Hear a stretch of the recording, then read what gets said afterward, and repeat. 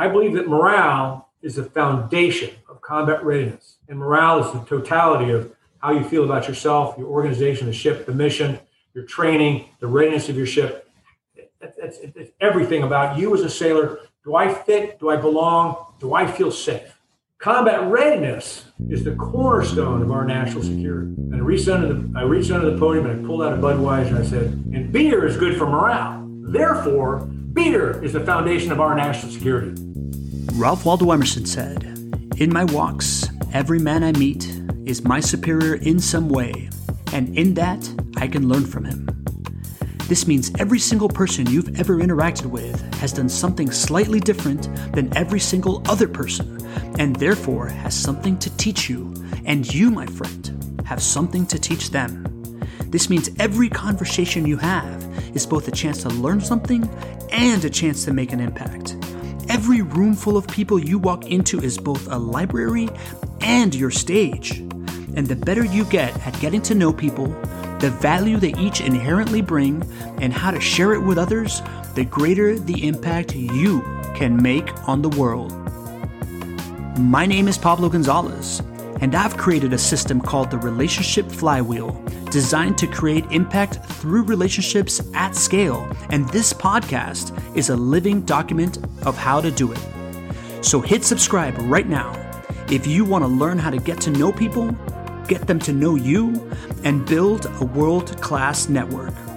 Some episodes will be interviews, some episodes will be regular calls with people building rapport, and some will be tactical advice to teach you how to build your own relationship flywheel and achieve anything you want. Now smash that subscribe button and let's get connected. Welcome to the Chief Executive Connector podcast. I am Pablo Gonzalez, your host and Chief Executive Connector. And I've been dying for this conversation. It's been like 3 months that I want to have this conversation with a man that may or may not be the most interesting man in the world. He's a retired Navy captain. He's the owner and CEO of Orion Solutions. He's an active member of the community. He's got stories for days. He's worked on big Hollywood films. His daughter just got elected mayor. I mean, I cannot wait to get into this. Captain Rick, welcome to the show, my friend. Thank you, Pablo. Again, I've been pretty excited about this as well. So I really look forward to having this conversation. Yeah, man, I love it. Listen, dude, at the core of everything I'm doing is this idea that there's so many people out there that have so much value to offer the world that, you know, are affecting a smaller circle of like an industry, a circle of people, a community, but there's so much things that I want to put at scale, and you to me are that quintessential example, right? So like, let's go, man. I don't know if you've listened to a lot of my podcasts, but I like to start with this idea that I think human connection is forged easiest in 2 ways. One is when you add value to someone's life, and I'm pretty sure our conversation is gonna do that, but also sharing a vulnerability. So I asked my guests to kind of just share either something you're struggling with right now or something you've struggled with in the past, so that our friend that's hanging out with us right now in their ear can kind of get to understand how you tick. Well, first, let me just point out that I have late in life developed a smidgen of humility. So I don't claim to be the most interesting man in the world, but I am, whenever I have my beard, I am the most interesting man in South Jacksonville Beach. So you set the bar at a reasonable level and you move on from there.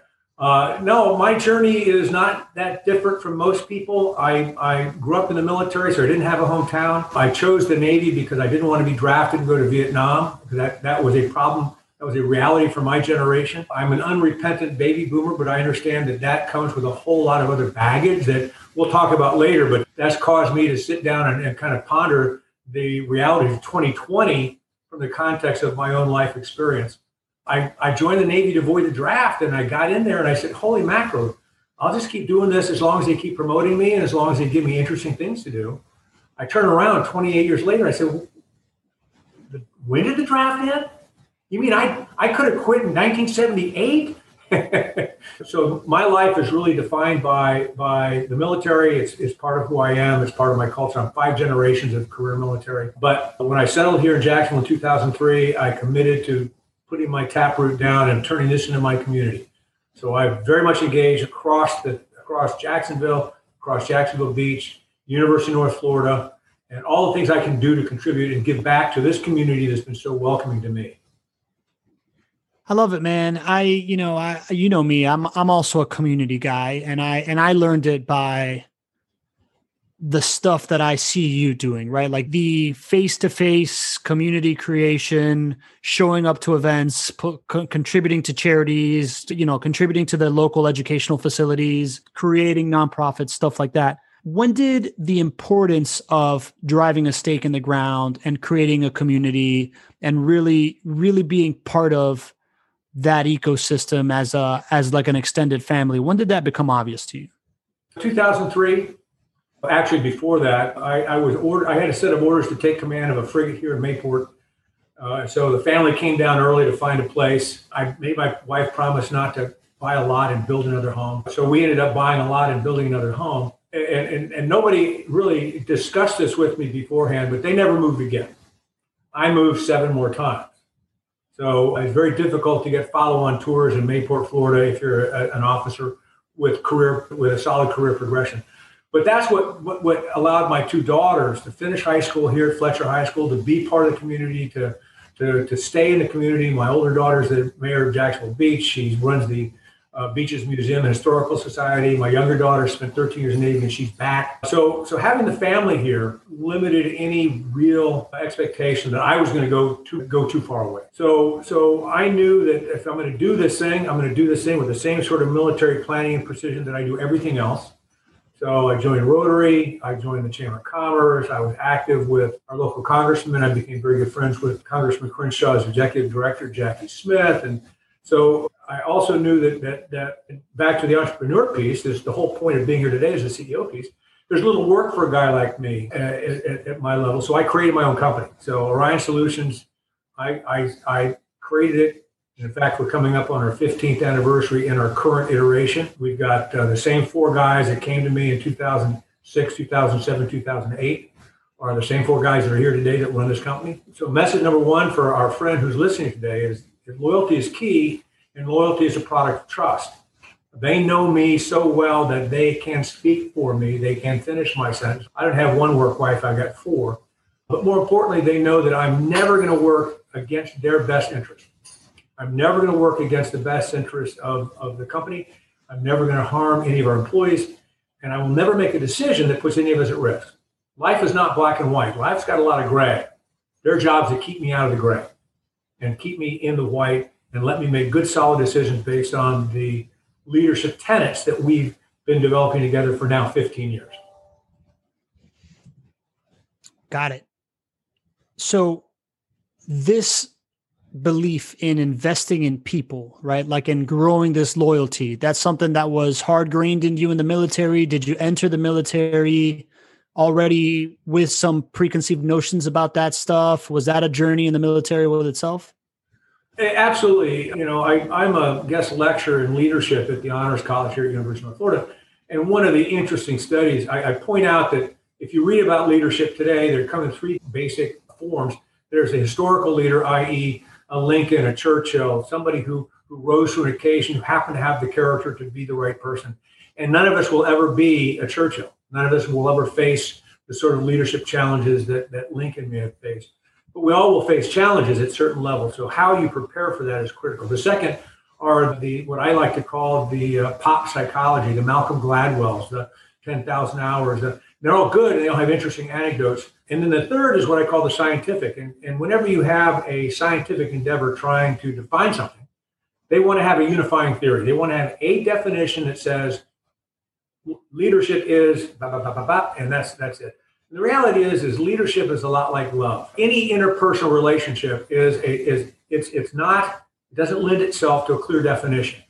The other piece that people try to define is, are you born with leadership skills or do you develop leadership skills? And I answered that question with yes, a resounding and enthusiastic yes. I'm not the same person I was at 22. At 22, I was unsure of myself. I was brash. I was cocky. I embodied what they now call the Dunning-Kruger rule, where I knew nothing, but was absolutely convinced I had it all the answers. So I'm not the same person I was at 22 or 32 or 42. So by the time I took command of my frigate, I knew that if I didn't walk the walk, they would know that immediately. And then it would erode their trust in my ability to lead them into combat. I took command of my frigate right after the first Gulf War. I found myself in the Persian Gulf where there were people who wanted to kill me. Okay, I was in the Gulf when the Stark got hit back in '87. I brought her home. I was the XO of her sister ship. So I knew that if I didn't focus on the health and well-being and the morale of every single sailor on my ship and understand that they need to know their job, then I wasn't going to be able to command effectively. So, and translates to what I'm doing now. There's a cost associated with not keeping your people happy. There's a cost associated with, and I might save pennies on your hourly wage and lose dollars on having to train your replacement. Okay.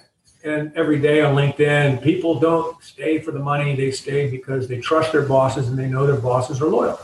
And so I knew that. I've known that all my life. And that became a cornerstone of who I was, both in command of my frigate, but also more importantly, in command of my cruiser. When I see people like you, right, I associate it with somebody that has infinite opportunities, has a deep belief in themselves, has people around them telling them you're super talented, you can do X, Y, Z. And if you are not fully utilized, then you're not going to sit in the same seat. Is kind of what I'm inferring from you, just based on that personality type.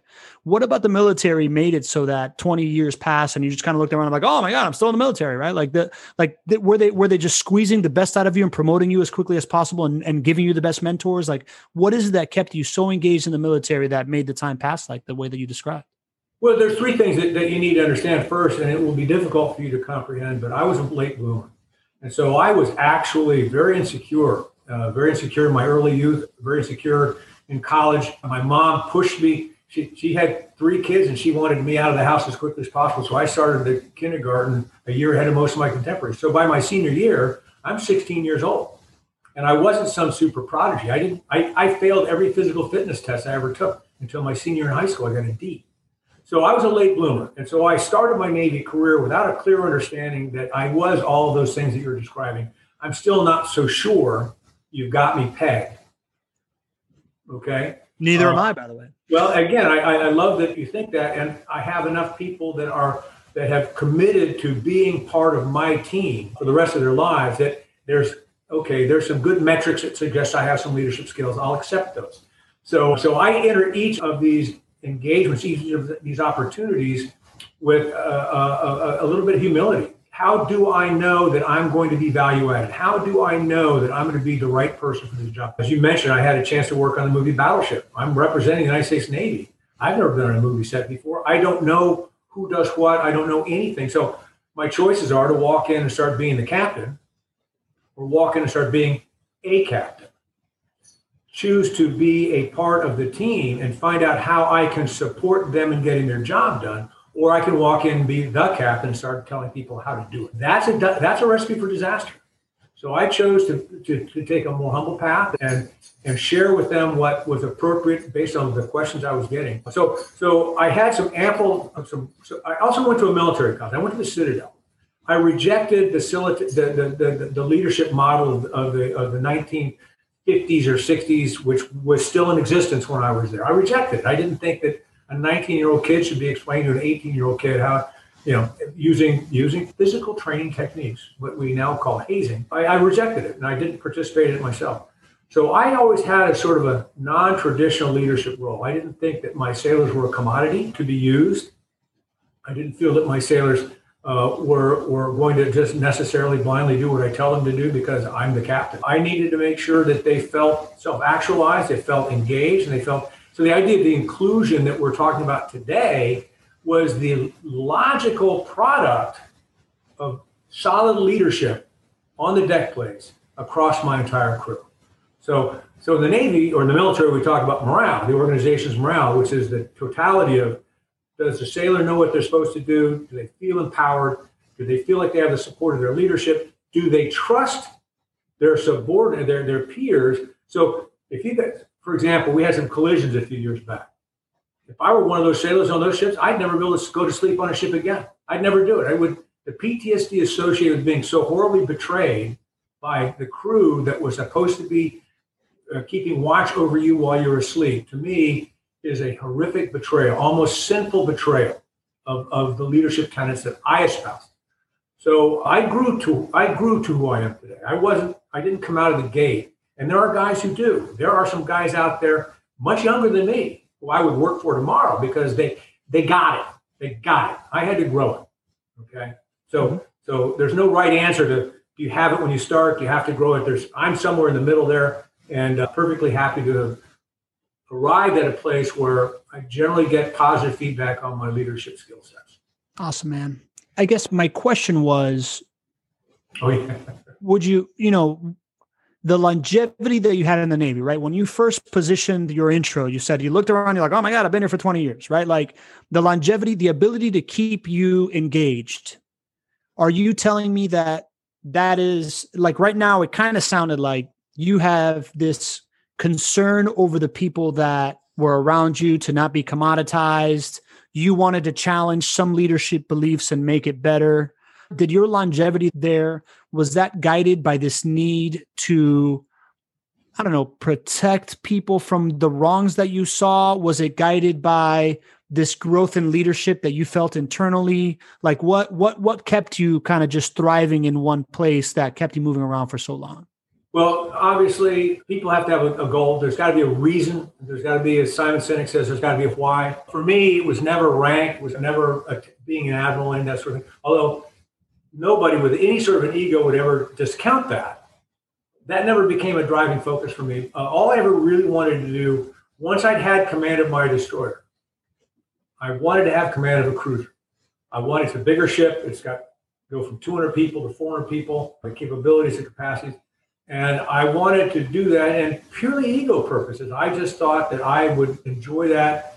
And I wanted to take some of the leadership ideas that I developed that were kind of contrary to the way we traditionally do business, and particularly in the surface Navy, and see if I couldn't take my sort of non-traditional leadership techniques to the next level. So that was my motivation. And so when I persevered, I went through a lot. Towards the end of my career, I was not a deep select for anything. I wasn't number 1 or 2 out of 10. I was number 6 out of 10 or 7 out of 10. And good grief, they picked 7 out of 10, and there I am. I'm in.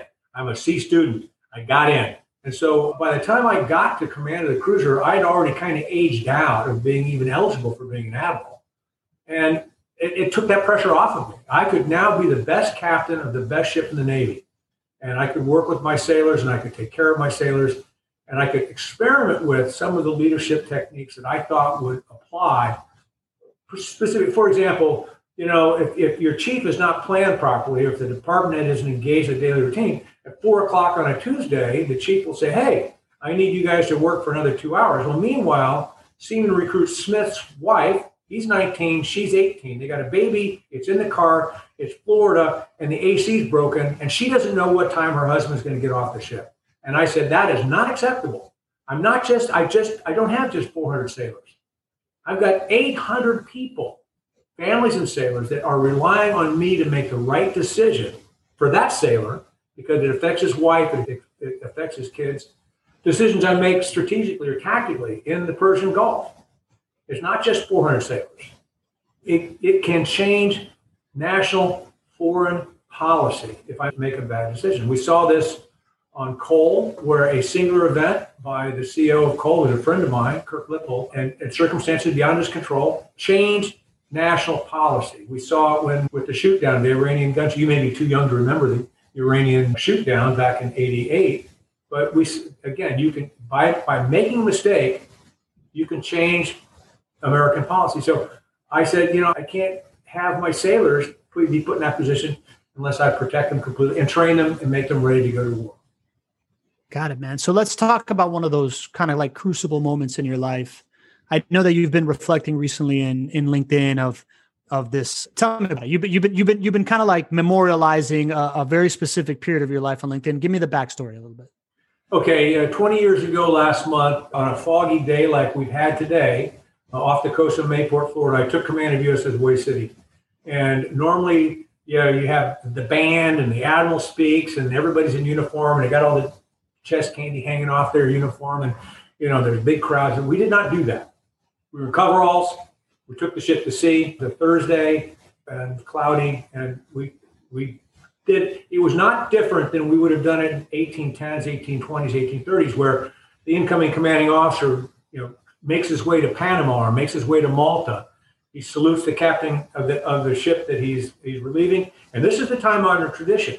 He would read his orders and said, "Upon receipt of these orders, I will proceed as to the commanding officer," and then. I would then read my orders. And this is how you turn over the reality of the new commanding officer. This is the inauguration. This is the time-honored tradition of a peaceful transfer of command. We did it at sea for the express purpose of creating the image that you, USS Hawaii City, had not gone to sea on a deployment for quite some time. And you were going to deploy 1 year from today. And this was a symbolic transfer from a ship that had been doing science and technology sorts of stuff to going back to being a warship. So that was the first piece. Plus, I had a crew cut. I was 20 pounds lighter and steely-eyed killer. But the other thing, and the part that's really most appropriate to today, is that I never served with women at sea.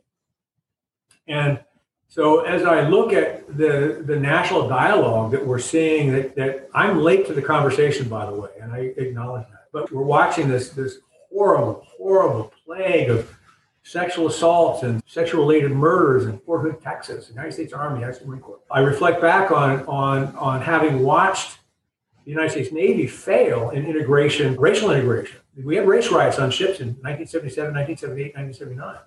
I was in the Navy at that time. I saw it happen. And so often I see an abrogation of leadership. The lawyers create these processes, not the leaders. As a direct result, we create, in the case of women at sea and women across the services, you can, if you don't manage it properly from a leadership perspective, create a protected class. You can create an environment where you men don't do that to the girls because they're special. And that's not what I wanted. I called the crew together. I said, every single one of you is here because you bring a specific skill set to this team. I need every single one of you to be able to do your job, to know your job, to never worry about what's going to happen with one of your shipmates who might be rude to you.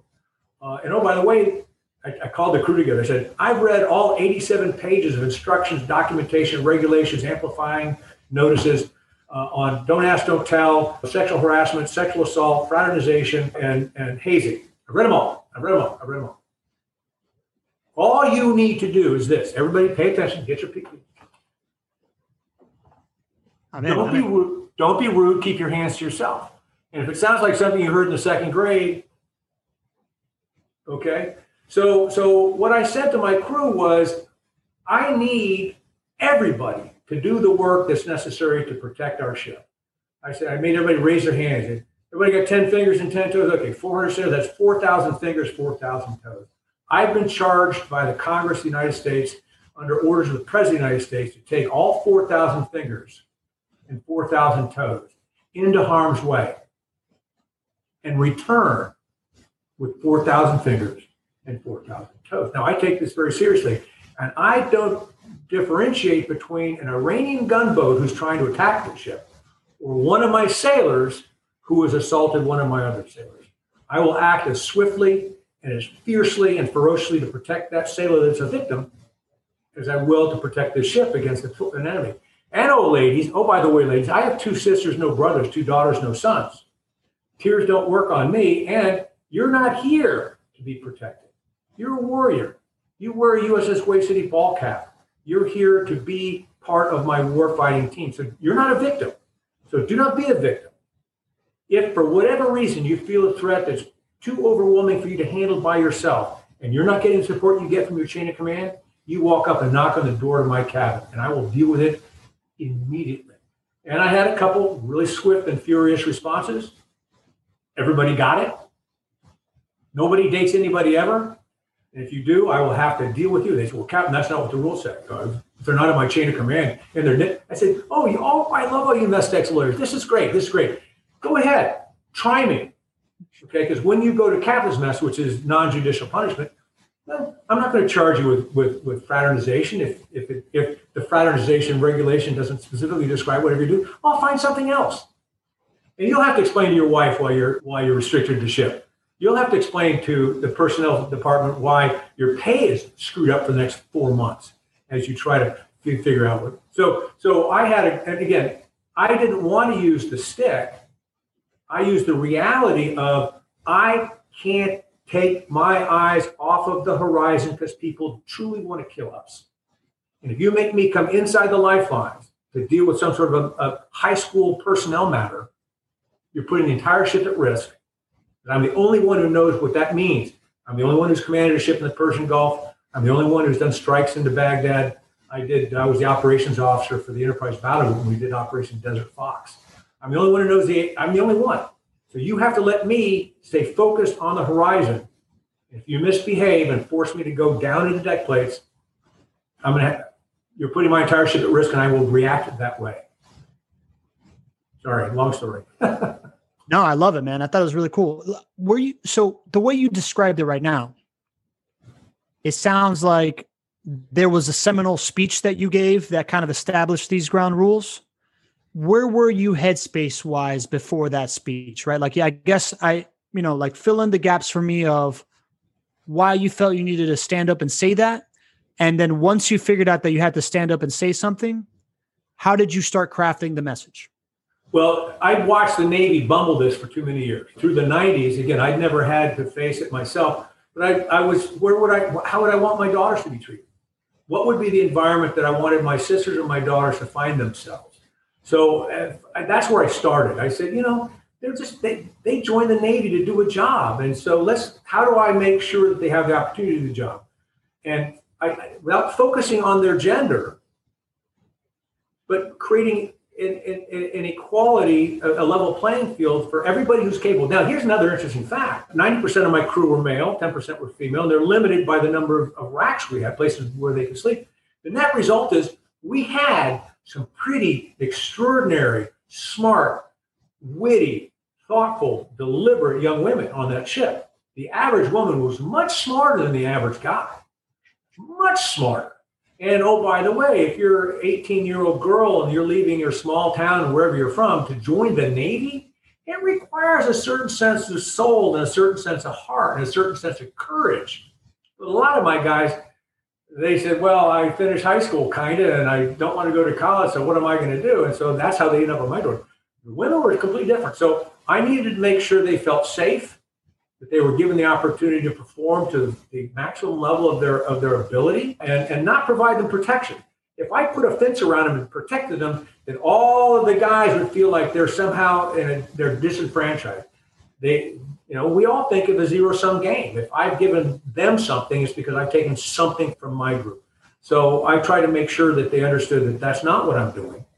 I'm creating an environment, what we would call today inclusive environment. I would call it an environment with high morale. The result's the same. So I had seen this happening for a while. And so I called the crew together periodically. I try to keep it to a single message. In this case, it's how to treat your shipmates. Boys, girls, girls, boys, I don't care. If I see two sailors touching, whether they're boys, boys, girls, girls, boys, girls, or some combination of the same, it's either fighting or sexual assault. Those are your choices. And nothing disrupts the morale of a ship quicker than a barracks thief or a fist fight.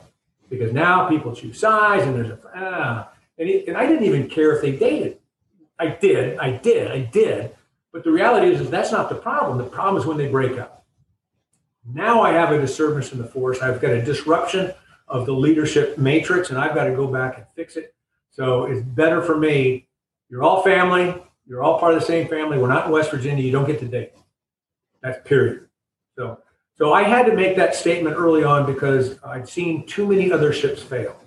Too many other ships. And it's not just the sailors. Because, a lot of my married sailors would have gotten themselves in trouble. And now I'm talking about families again. Did it happen? Yes. Was it prevalent? No. Was I aware of it when it happened? Typically not, but as soon as I became aware of it, I squashed it. So what happened is the sorts of things that would be contrary to good order and discipline, a distraction to me as the captain, was dealt with at a much lower level, which is what I wanted. I wanted to be dealt with at a much lower level, much more discreetly, and deal with it and get back beyond it. So I felt it was necessary to have this conversation. My talk to the crew was about 5 years in the making, because it's something I knew I would have to do at some point in my career. But I was passionate about it. I'd seen it happen. I've been watching it happen. I said, there's a better way to do this. And I've got over 100. I had about 40 female sailors on my ship at any given time. I got about 100 of them total across the time I was there. 50 of them are on Facebook now today. Still being successful, still doing very, very well. That's my metric for leadership. If they still want to stay in touch and keep track of Captain Red. So. I love it, man. I love it. So it sounds like your thoughts around creating an inclusive environment have one part enablement, another part equalization. Is that kind of what I'm hearing? Absolutely. And they're related. They're absolutely related. In fact, enablement is essentially the result of equalization and just making sure that everybody has the tools, the time, and the training to do their job. And my job is to ensure that they have the ability to do the job to the best of their ability without being in any way hindered by someone inside the lifelines, someone inside the ship, a crew member, a chief petty officer, or a junior officer who's their superior, causing them to make moral decisions, causing them to think about what something that's morally right or wrong. I said, I'll tell you what's morally right or wrong. You do what you want to do, but I'll tell you absolutely what's contrary to good order and discipline and what I'm going to react to. And you make better decisions when you know that that I will react swiftly. And here's what's interesting. My relationship with my crew, they said, oh, you're talking to me just like your kids. I literally came home one day and I had just talked to some of my chiefs. They said, you talk to them just like your kids. And I got home and I was talking to my daughters and you were talking to us just like your sailors. I said, hey, guess what? I got one speech. It's the same speech. It's the same message. It's the same idea. Nothing changes just because you're 19 and you live in my house, or if you're 19 and you live on my ship. The message is the same. The long-term goals are the same. So I find it really interesting, man, I'm very marked by the fact that I had an older sister in a Hispanic household. So that like double standard has always been very prevalent to me. And she was always very vocal about it and was 4 years older than me. So she could kick my ass up until I was 16, 17. And I've also come to the same place where it's, to me, I have no problem having friends as women because I call them dude. I talk the way I talk around anybody across gender. I've now gotten to the point, and I figured this out late in life, but across generations as well, right? Like the idea that I don't have to speak country club talk when I talk to someone older to me was a learned behavior, just because it's like the more I am myself, the more successful I am in general, and the more I attract people that are subscribed to my mission as well. And I hear a lot of authenticity, in your message of equality, I hear authenticity. When did you have a moment in your life when you're like, you know what, I don't have to be two separate people. I am going to just continue to lean into this integrity of who I am inside and outside? Or, has that been a gradual thing as well? Well, my dad was West Point class of 1950. So he came of age during World War II. His father was a brigadier general working on MacArthur's staff in the Pacific. My mother's father was a colonel that campaigned across North Africa and landed in Sicily in command of troops. Their fathers, my grandfather patrolled the southwest border of the United States. He protected the border from immigrants in Brownsville, Texas on cavalry. I mean, it was 1920s, 1930s. So let's put in perspective. I am a middle child with two sisters. My mother was working in the 50s and 60s when women weren't working out of the household. We had a rotation. By the time I was around 8 years old, one of us sat and cleared the table, one of us did the dishes, and one of us cooked. I was in that rotation. As recently as last night, my wife and I prepared leg of lamb and potatoes. I am a cook. I do dishes. I didn't see that there was any gender norms focused on one household task or another. So for me, it was never an aha moment. It was more like, why don't these other people get it? Yeah. That we all are here to do a job. And yes, at 19, 20, 21, 22, I absolutely what's the expression? Sexualized women. Of course I did. I was 20, 21, 22, 23. But at the same time, I also could compartmentalize. Hey, this is somebody I have to work with. This is somebody that's important to the success of my mission. So for me, and again, I tell people I didn't raise daughters. I have 2 daughters, no sons. I chose not to raise daughters. I raised people. So that when my older daughter said, I want to run for city council in Jacksonville Beach, I said, okay, why not? When my younger daughter was 10 or 9, I'm not a big sports guy. I was a terrible athlete. I'm still very clumsy. So I didn't play baseball as a kid. My younger daughter wants to play baseball. You mean softball with the girls? No, I want to play baseball with the boys. Okay, well, fine. So I'd never played catch with the girl. I'd never done it. So you want to do that, then that's what we're going to go do. So making sure that they could, and ultimately my younger daughter spent 13 years in the United States Navy as a surface warfare officer. And she was very successful, very successful. Sometimes you have to make a choice between staying at sea and having a family. And so I don't question that choice at all. I have now 2 beautiful grandkids. But so it never was an aha moment to me. It was always a curiosity as to why other people don't see it the way I see it, because it only makes sense to treat everybody as people and hope that everybody gets the job done and moves forward and is not critical. The other thing that was interesting, I grew up on Army bases. And very often the whole issue of race was different because more often than not, I'm an Army base. I'm going to school out in town, and the divide isn't black and white. The divide was post kids and town kids. And so I found myself very often being confronted by a group of town kids with a group of post kids to include young black men who I played football with or grew up with. They have a shared life experience for me despite their race. I went to high school in Hawaii where I was a minority. So that was an interesting time for me. I went to a public school in Hawaii. I did not get to go to Punahou like some people, but I went to Radford High School and I was a racial minority. So it gives you a certain respect for the folks that you deal with and a certain understanding of how they might feel. That's interesting, man. I'm reading this book, Barbarian Days, about this guy that grew up in Hawaii and like early days of surf. It's very much that, right? Like it's very much the white guy is the haole and the minority, and you're kind of like navigating this world of like gangs and influence and the racial divide that was happening in Hawaii at that time, which I don't think the average American knows very much about. Well, the interesting thing though is I had, because I've moved around so much growing up, I understood that there was this whole issue of a natural selection of what I now call university tribes, not capital T tribes, but groups. So I realized that if I went out for wrestling, that the wrestling tribe would be my tribe. And that wrestling tribe encompassed pieces of and parts of the entire school across the race. And in fact, most of the kids on the wrestling team were not white. I mean, Samoan, Japanese, Chinese, a lot of Filipinos in my high school. In fact, one of my closest friends today, Joe Tanega, has got 2 doctorates and teaches finance and corporate law in London. Filipino guy, Joe Tanega, go figure. And again, they would not have created a safe place for me. They would not have included me in the tribe if I joined the tribe to be in the tribe and had not paid my dues, showed my loyalty to the group, committed. And one of the 5 elements of trust, the first element is competence. Okay, I'm not going to rely on you if you're not able to do what you said you're going to do. Of course, the second is, of course, reliability. So they had to trust me. They had to grow accustomed to me, and I had to be competent and loyal to the group in order to receive that kind of that protective cocoon. And once the rest of the school realized I was on the wrestling team, doing something for the school, then they were much more amenable to who I was. I didn't have any trouble my senior year. I did fine.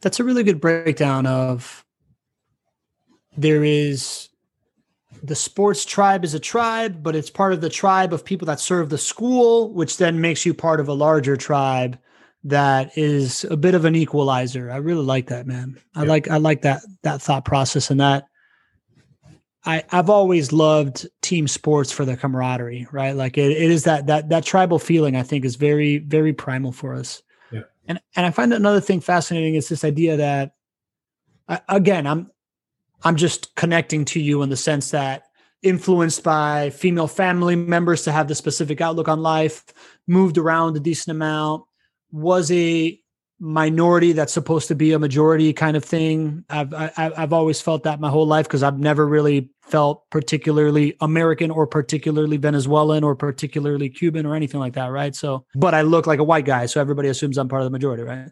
So I think that's really fascinating. At what point did you start really caring about the environment? Oh, that goes back to my youth. Again, I'm an oceanographer and a marine biologist by inclination, dating back to 8, 9, 10 years old. I was fortunate enough to get a biology degree undergraduate. I was fortunate enough for the Navy to send me to a master's program at the Navy Postgraduate School in Monterey in oceanography. In those days, the Navy still doesn't really care about the environment, really doesn't care about the critters. But I was able to convince a professor to sponsor a marine biology thesis project. So I was diving in Monterey Bay for almost 2 years. And so I've always been fascinated by all of that aspect of the oceans in particular. One of my closest friends, because I moved around, I went to 3 different high schools. Okay. So I met a guy 3 weeks before school started my senior year, who's still my best friend. He is a criminal enforcement attorney for the EPA. Specifically, he's the expert on the Clean Water Act enforcement. And so I've been part of his whole journey. I've seen the whole thing. I'm a volunteer. I volunteered to be on a nonprofit. Ultimately, it was a bunch of lawyers and a bunch of scientists, and I'm neither, but I can speak lawyer and I can interpret for the scientists. And so I was the chairman of the board by the second meeting, only because I knew how to run a meeting. So now I'm very active with the Chesapeake Legal Alliance. I've reached out and touched the North Florida Land Trust. They're local. They're doing some very important things. It's interesting. So, I drive down JTB every morning. I'm just baffled by the amount of trash on the side of the road. Yeah. There's a social I saw a thing on LinkedIn a year or so ago. Oh, the minimum social contract is push your grocery cart back to the. No, your minimum social contract is don't throw crap out your car window. Over a bridge that is over a freaking marsh, man. Like, God damn it. Oh my God. I saw a mattress on the median on JTB for about 3 weeks. I had to complain to my mayor. Yeah. So yeah, I mean, it's a minimum social contract. If you buy the big gulp, keep it in the car till you find a place to throw it away. And so just the discipline, the ill discipline of people who forget recycled plastic. Just don't throw it out the window. Even if you can just stop doing that, that's a step in the right direction. So Beaches Go Green and all of these wonderful organizations, I support all of them. My fear is that we're never going to really, really make an inroads into those people that are so insensitive and so out of touch with their impact that they're willing to just throw a bag of trash out. I see literally household. I was hiking in Colorado with my bride, and we walk on this beautiful scenic overlook, pull the car over, and I look. I'm in Colorado. They're kind of green there. And I look down below me, and it looks like somebody had just dumped 4 or 5 trash cans full of household trash down this. You can't even go get it. So anyway, so the issue of the environment is important to me. I did a paper when I was in undergrad regarding the ozone layer. The impact of human activity on the environment was something that seemed so self-evident to me, even before there was scientific evidence to support it, that to deny it was kind of mind-boggling to me. Of course we can deplete the fishes. Of course we can take all the forest down. We're doing it. We've done it. It's mind-boggling to me, though, that we don't have a better appreciation of the reality. Again, I don't need to see a lot of science to recognize that we have made an impact. So Alexander von Humboldt, okay? Alexander von Humboldt is the giant upon whom Darwin stood. He's a giant upon whom every major environmentalist, every major ecologist. In the late 1700s, Alexander von Humboldt was touring parts of South America. He literally climbed the highest mountain in South America in street clothes, okay? He wrote a paper that talked about the impact, the micro-environmental impact of farming on the distribution of water in Venezuela and Colombia, okay, in 1798. Sure. Okay, yeah. Okay. So poor Alexander von Humboldt, it could be that the Germans fell out of favor during the 1918 and 1940s. But Alexander von Humboldt is someone that should be studied. He got it. He was a polymath. He got it. He remembered everything he'd ever seen, kept copious notes. He's the guy from whom currents are named. He's the guy from whom there is something named for von Humboldt on every continent in the world. Yeah. So anyway, but he was able to actually measure the change of climate on the micro ecosystem just based on farming in what would otherwise be a marshland, and again, in Venezuela and Colombia. So I'm sorry, 300 years later, we have better tools. We can measure the climate. We know it's true. To turn it into a political football is mind-boggling today. Mind-boggling. So yeah, I've been watching the environment since I was a kid. I love it. How it impacts species. How it impacts. Are you familiar with the blue land crab? Make me more familiar, please. Very common in the Keys. Very common in South Florida. Yeah, am I familiar? Have I seen it all over the place? Yes, absolutely. Yeah, you've seen them down south. Yeah. I grew up in Miami. I'm sitting in my backyard last summer, and I heard a little funny little clickety sound. And I looked down, and it was a blue land crab about this size. 2 weeks later, they're not common north of Daytona. Okay. 2 weeks later, we found one in my garage. Now I haven't seen any since, so I don't know if there's. But this indicates to me that you can deny the environment. You can deny climate change. I mentioned to you that my best friend at the EPA, he had this bumper sticker made. Yeah. So the fact that we're seeing migration, you can. There's other metrics. You know, there's something called the citrus line. I don't know if you're familiar with that. It's the line north of which. Oh, the citrus line. Yeah. You can't cultivate oranges. Mm-hmm. Well, guess what? That line's moving north. You can deny it all you want, but it's happening. And you say, wait a minute, what about all these giant storms and snow? And not global warming per se, but the violent storms are going to get more violent and more common. Correct. Okay. And so when people ask me, when are you going to leave Jacksonville? I said, I don't know yet, but soon. And when I do move, it's going to be inland and up. Yeah. Inland and up. Listen, man, it was, I would say, one of the top 3 reasons I left Miami, right? I looked around and I thought to myself, I am a person whose entire value is based on my connections in this one city. And this one city in the next 20 to 25 years has a solid chance of being majorly disrupted by climate change and being the sacrificial lamb for first world, climate change problems. And in 20, 25 years, I'm not really going to want to feel like reinventing myself. So I'm going to just go do it now. Right? Like, I mean it, right? Like that was one of my top 3 reasons, right? It was like surfing. It was the opportunity that I came to prove community creation on another scale that wasn't just my hometown. And that, right? So as I see it,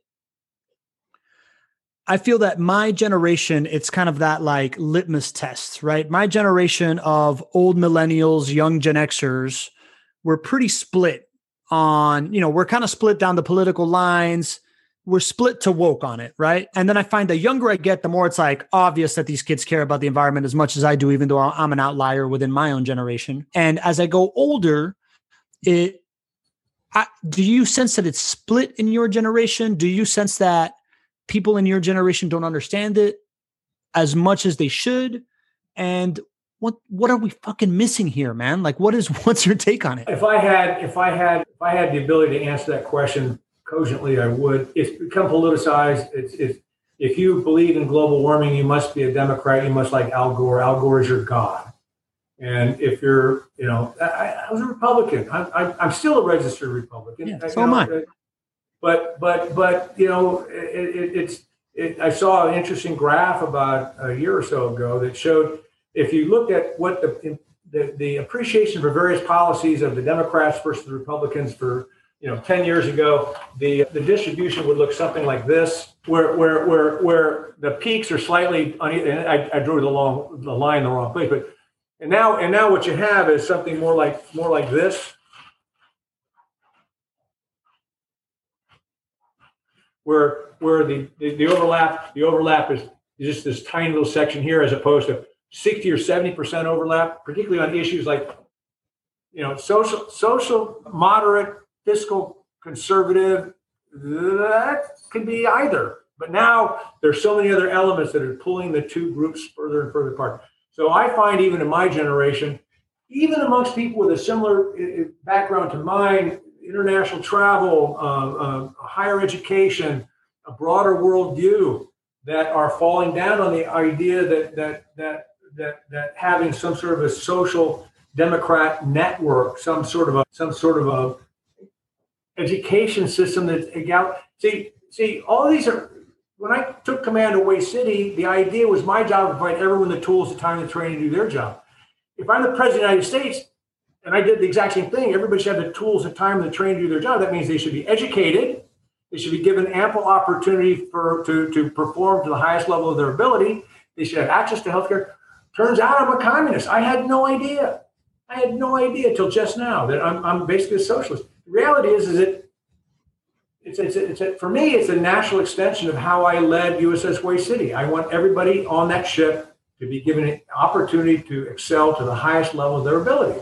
And education is one of those. Access to promotion is another one. So anyway, as I alluded to last time we chatted, this summer has been quite the eye-opener for me. I've read a number of books that have caused me to sit back and evaluate what I thought was truth based on. I went to the Citadel. We're the guys that fired on the Star of the West to start the Civil War, and we're still proud of that. I remember running down the sidelines of a football game, waving a Confederate flag, and I was proud of that in 1973. Well, it's time to rethink what I believed to be true back then and put it to a true historical test. And it turns out I was a bit of a jerk. Who knew? That is a really, really good way to summarize the tribalism that we're experiencing and the need for just self-reflection and being okay with the fact that, you know what, back in those times, that was what I thought because I was a young man and I may have been a bit of a jerk, but now as an old man and I look back and I'm a wise man, you know, I'm able to grow, man. I really, I like how you summarized all of that. And it is wider than just the environment. It is this like political football game that we've turned somebody into offense and somebody into the defense for no fucking reason. So. Well, again, for me, as I get in these conversations with some of my peers, I say it's about character. Is this somebody you would work for? Would you invest in this guy's company? Would you accept a job from this guy? Okay, I mean, the answer is only, as I said earlier, trust is the key to leadership. Trust is the key to loyalty. If I don't trust you, I will follow you only so long as my self-interest and your self-interest correspond. That explains a Flynn. That explains a Manafort. That explains a lot of fellow travelers. Lindsey Graham that says, as long as my self-interest and your self-interest correspond, then I'll follow you. And then, boom, the minute that's done, I'm out of here. Well, okay. So and again, it's a matter of character. And if you don't have character, I can't trust you and I can't work with you. I just can't commit to you. And that's a go no go for me. And it's not just what I say, it's who I am. I mentioned my father. He went to West Point in the late 50s. His nickname at West Point was Straight Arrow. Now imagine every stereotype you might have of a West Point grad during the 40s and 50s. The movies they were all straight arrows. Now, to be a straight arrow out of a group of already really straight arrows to the point where you were called out for it. Even when I was a kid, when you get a receipt at a restaurant, he would study, because it was handwritten and some poor gal's going to do the math. He would look at each one of them. He would find it. If he found an error, 75% of the time, the error was in his favor. 100% of the time, he would call that error to the attention of the waitress. And even if they said, no, don't worry, it's no big deal, he would pay. And I do this now. Next week, I'll be teaching at the honors school, or the honors college leadership course. And one of the things I do is I pull out a $20 bill and I throw it on the ground. And I say, okay, you come along, you look around, nobody's around, you pick it up. Are you stealing? Half the room says no. Okay, so define stealing. And that's and they'll say all the definition for every one of them is correct. It's taking something that's not yours. So, are you stealing? Now some of them start to think about it. You don't know whose this is, but you know whose it isn't. Now, that being said, I'm going to pick it up and put it in my pocket too. I mean, I'm not stupid, but at the same time, I acknowledge what I've just done. And if somebody comes to me and says, hey, I dropped that, okay, I know it's not mine. It may or may not be his, but I don't know it's not his. So at that point, you have a moral dilemma. If you haven't thought it through, and that's why so much of leadership, and that's why the advantage of the leadership course is to cause you to put your brain in environments where you grew up in one way, finders, keepers, losers, weepers. That was what your parents were trying to teach you so you wouldn't leave your stuff around. I found sailors using that as an excuse to take stuff that wasn't theirs. Finders, keepers, losers, weepers. You're a loser. I found it. I get to keep. No. You don't get to. No, that's stealing. That's stealing. And all that stuff your dad used to tell you about protecting yourself, defending yourself. You do that on the ship, that's assault. Everybody goes to captain's mess. If somebody punches you and you punch them back, everybody's going to come see me. That's assault. You don't get to do that. The sorts of things that they use to teach you to be a human being at 8, 9, 10, 11 years old don't necessarily translate when you're 22, 23, 24. In my world, and I'm explaining where they differ. But I love that. Finders, keepers, losers, weepers. No, you don't get to take stuff that's not yours. So first, you got to calibrate. You got to understand what that means. What's the framework? Framing is critical. So I told my guys, I said, look, I'm not so smart. I might stumble. I might get distracted. I see shiny things. I say, oh, wow, let's go do that. If you ever hear me say to do something you think's in the gray, or if you see me going into the gray, I have made a mistake and I don't realize it. And your job is to keep me out of the gray. Your job is to keep me focused on what we're doing. I'll give you an example. We had a major contract that we knew was coming up for recompete. It was going to be awarded on the 20th of January. What do you normally do to your employees around Christmas time? Give them a bonus. You give bonuses. Now, I had 30 employees who I knew had a reasonable chance of not being my employees on the 20th of January.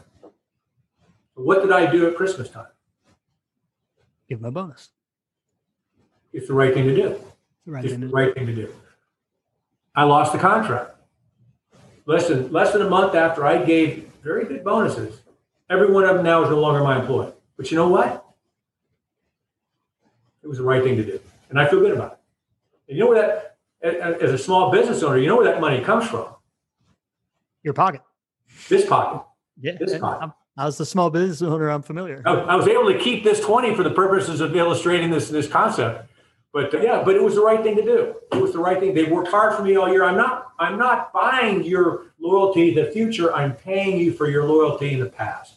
I'm rewarding you for what you've done for me already. And I knew that I might lose them. And I fully funded their 401k and I gave them a bonus because I knew that it was the right thing to do. As a person that is clearly playing the infinite game and playing long-term and understanding, leadership at that level, and now talking about it in a dollars and cents equation, do you think that in order to be the person that you have to be, the leader that you have to be, you've left money on the table that hasn't been paid back to you in some other way? Or do you think do you think you have sacrificed to be a leader and in the net result it's sacrifice, or do you think the net result is long-term? No doubt in my mind, that results long-term payoff. And example, 2011, I came back from the movie. I just did a big project in Taiwan. I was rolling in dough. Boom, everything fell apart in March of 2012. I took myself off the payroll for 18 months. I went and took a consulting job up in Washington, D.C. for that period. We kept working here. They kept getting paid, but I took myself off the payroll for the purposes of keeping the company alive so we could get to the next level. January 2013, a company that we teamed with, it was a small business set aside. They'd outgrown it. They teamed with us. They were the incumbent. We win it. Boom, everything was back to normal. So there's no question in my mind that if the moment that I was no longer committed to this company, why would they be? And so the moment I'm no longer committed to my leadership team, my two master chiefs and my senior chiefs, the moment I'm not committed to them, why would they be committed to me? So you have to walk the walk. You have to talk the talk. and you have to be prepared to take sacrifices. One last illustration before you go. We provided support for the turnover of the USS McInerney to the Pakistani Navy. So for over a year, I spent 3 days a week teaching the officers of this ship, the PNS Alamgir, the former USS McInerney, how to operate the ship, how to lead the ship, how to manage the ship, how to do maintenance on the ship. And I was inside the lifelines with these guys for the entire period. Now, we were a subcontractor to a much bigger company. And even though I'm a retired Navy captain, I was working for a guy that's a retired chief warrant officer. Now, all of the navies that use the Royal Navy model are very much hierarchical and very focused on rank and on prestige and on class structure. And so they had just reconfigured one of the berthing spaces on the ship for an embarked Commodore, which is a captain. And they said, so I'm about to transit the Atlantic in March with a crew of Pakistanis on a small surface ship. Now think about this, wintertime, North Atlantic. Sounds brutal, man. Okay. Now you have a multicultural background. Have you eaten much mutton growing up? No. Okay. Most Americans haven't. I've eaten my fair share of mutton for the rest of you, because that's a normal part of the menu in the Pakistani. So 14 days, I'm transiting, and they said, you're the captain, you should be in that space. And I said, I'm a subcontractor working for that guy. So he's the leader of this team. If anybody from this group should be staying up there, it should be him. Well, he's a warrant officer. They can't do that. No, he's not a warrant officer. He's a civilian team leader. No, he was once a warrant officer, and I'm a retired captain. I slept in the middle rack of enlisted berthing. I'm 60 years old at the time. Let me say that again. 60 years old at the time. Middle rack, enlisted berthing. You can't even roll over. You can't read a book in your rack for 14 days. And you know what? You know why he did that? It was the right thing to do. It was the right thing to do for the team. And as a result, the company that was our prime contractor threw a whole bunch more work our way, because they said, this is a guy that will do whatever it takes to make sure the team is successful. I'll never do it again. Don't get me wrong. It was like camping out. Sure, it was fun, but But at the time, it was the right answer. It was the right answer. Okay. Yeah. Camping out. I can do this. So that's a perfect illustration of the right thing to do, leading to long-term gains. I love it, man. Really well put. Captain Rick, man, this was, I knew that this would be a real pleasure, and you have over-delivered, right? Like on a general note, I think the archetype that you represent is the archetype that I would love to put more on a pedestal in your generation of white guys, right? Like, it is what it is, right? I really do think that, I applaud you for being an extraordinary thinker and an evolved guy in a society that doesn't really incentivize that for who you are and where you need to be. And I think that is what we need more of in this space. And it's just exactly why I'm into doing this thing, right? Like this whole, providing an audience and putting somebody's message at scale, man. So, I appreciate you, man. I'm glad we're friends. And, I'm very much looking forward to seeing, where this goes and what this next kind of iteration of who you are and what your message is going to be is. I appreciate that. Before I close, I got two thoughts. The first is, do you know the difference between a fairy tale and a sea story? What's that?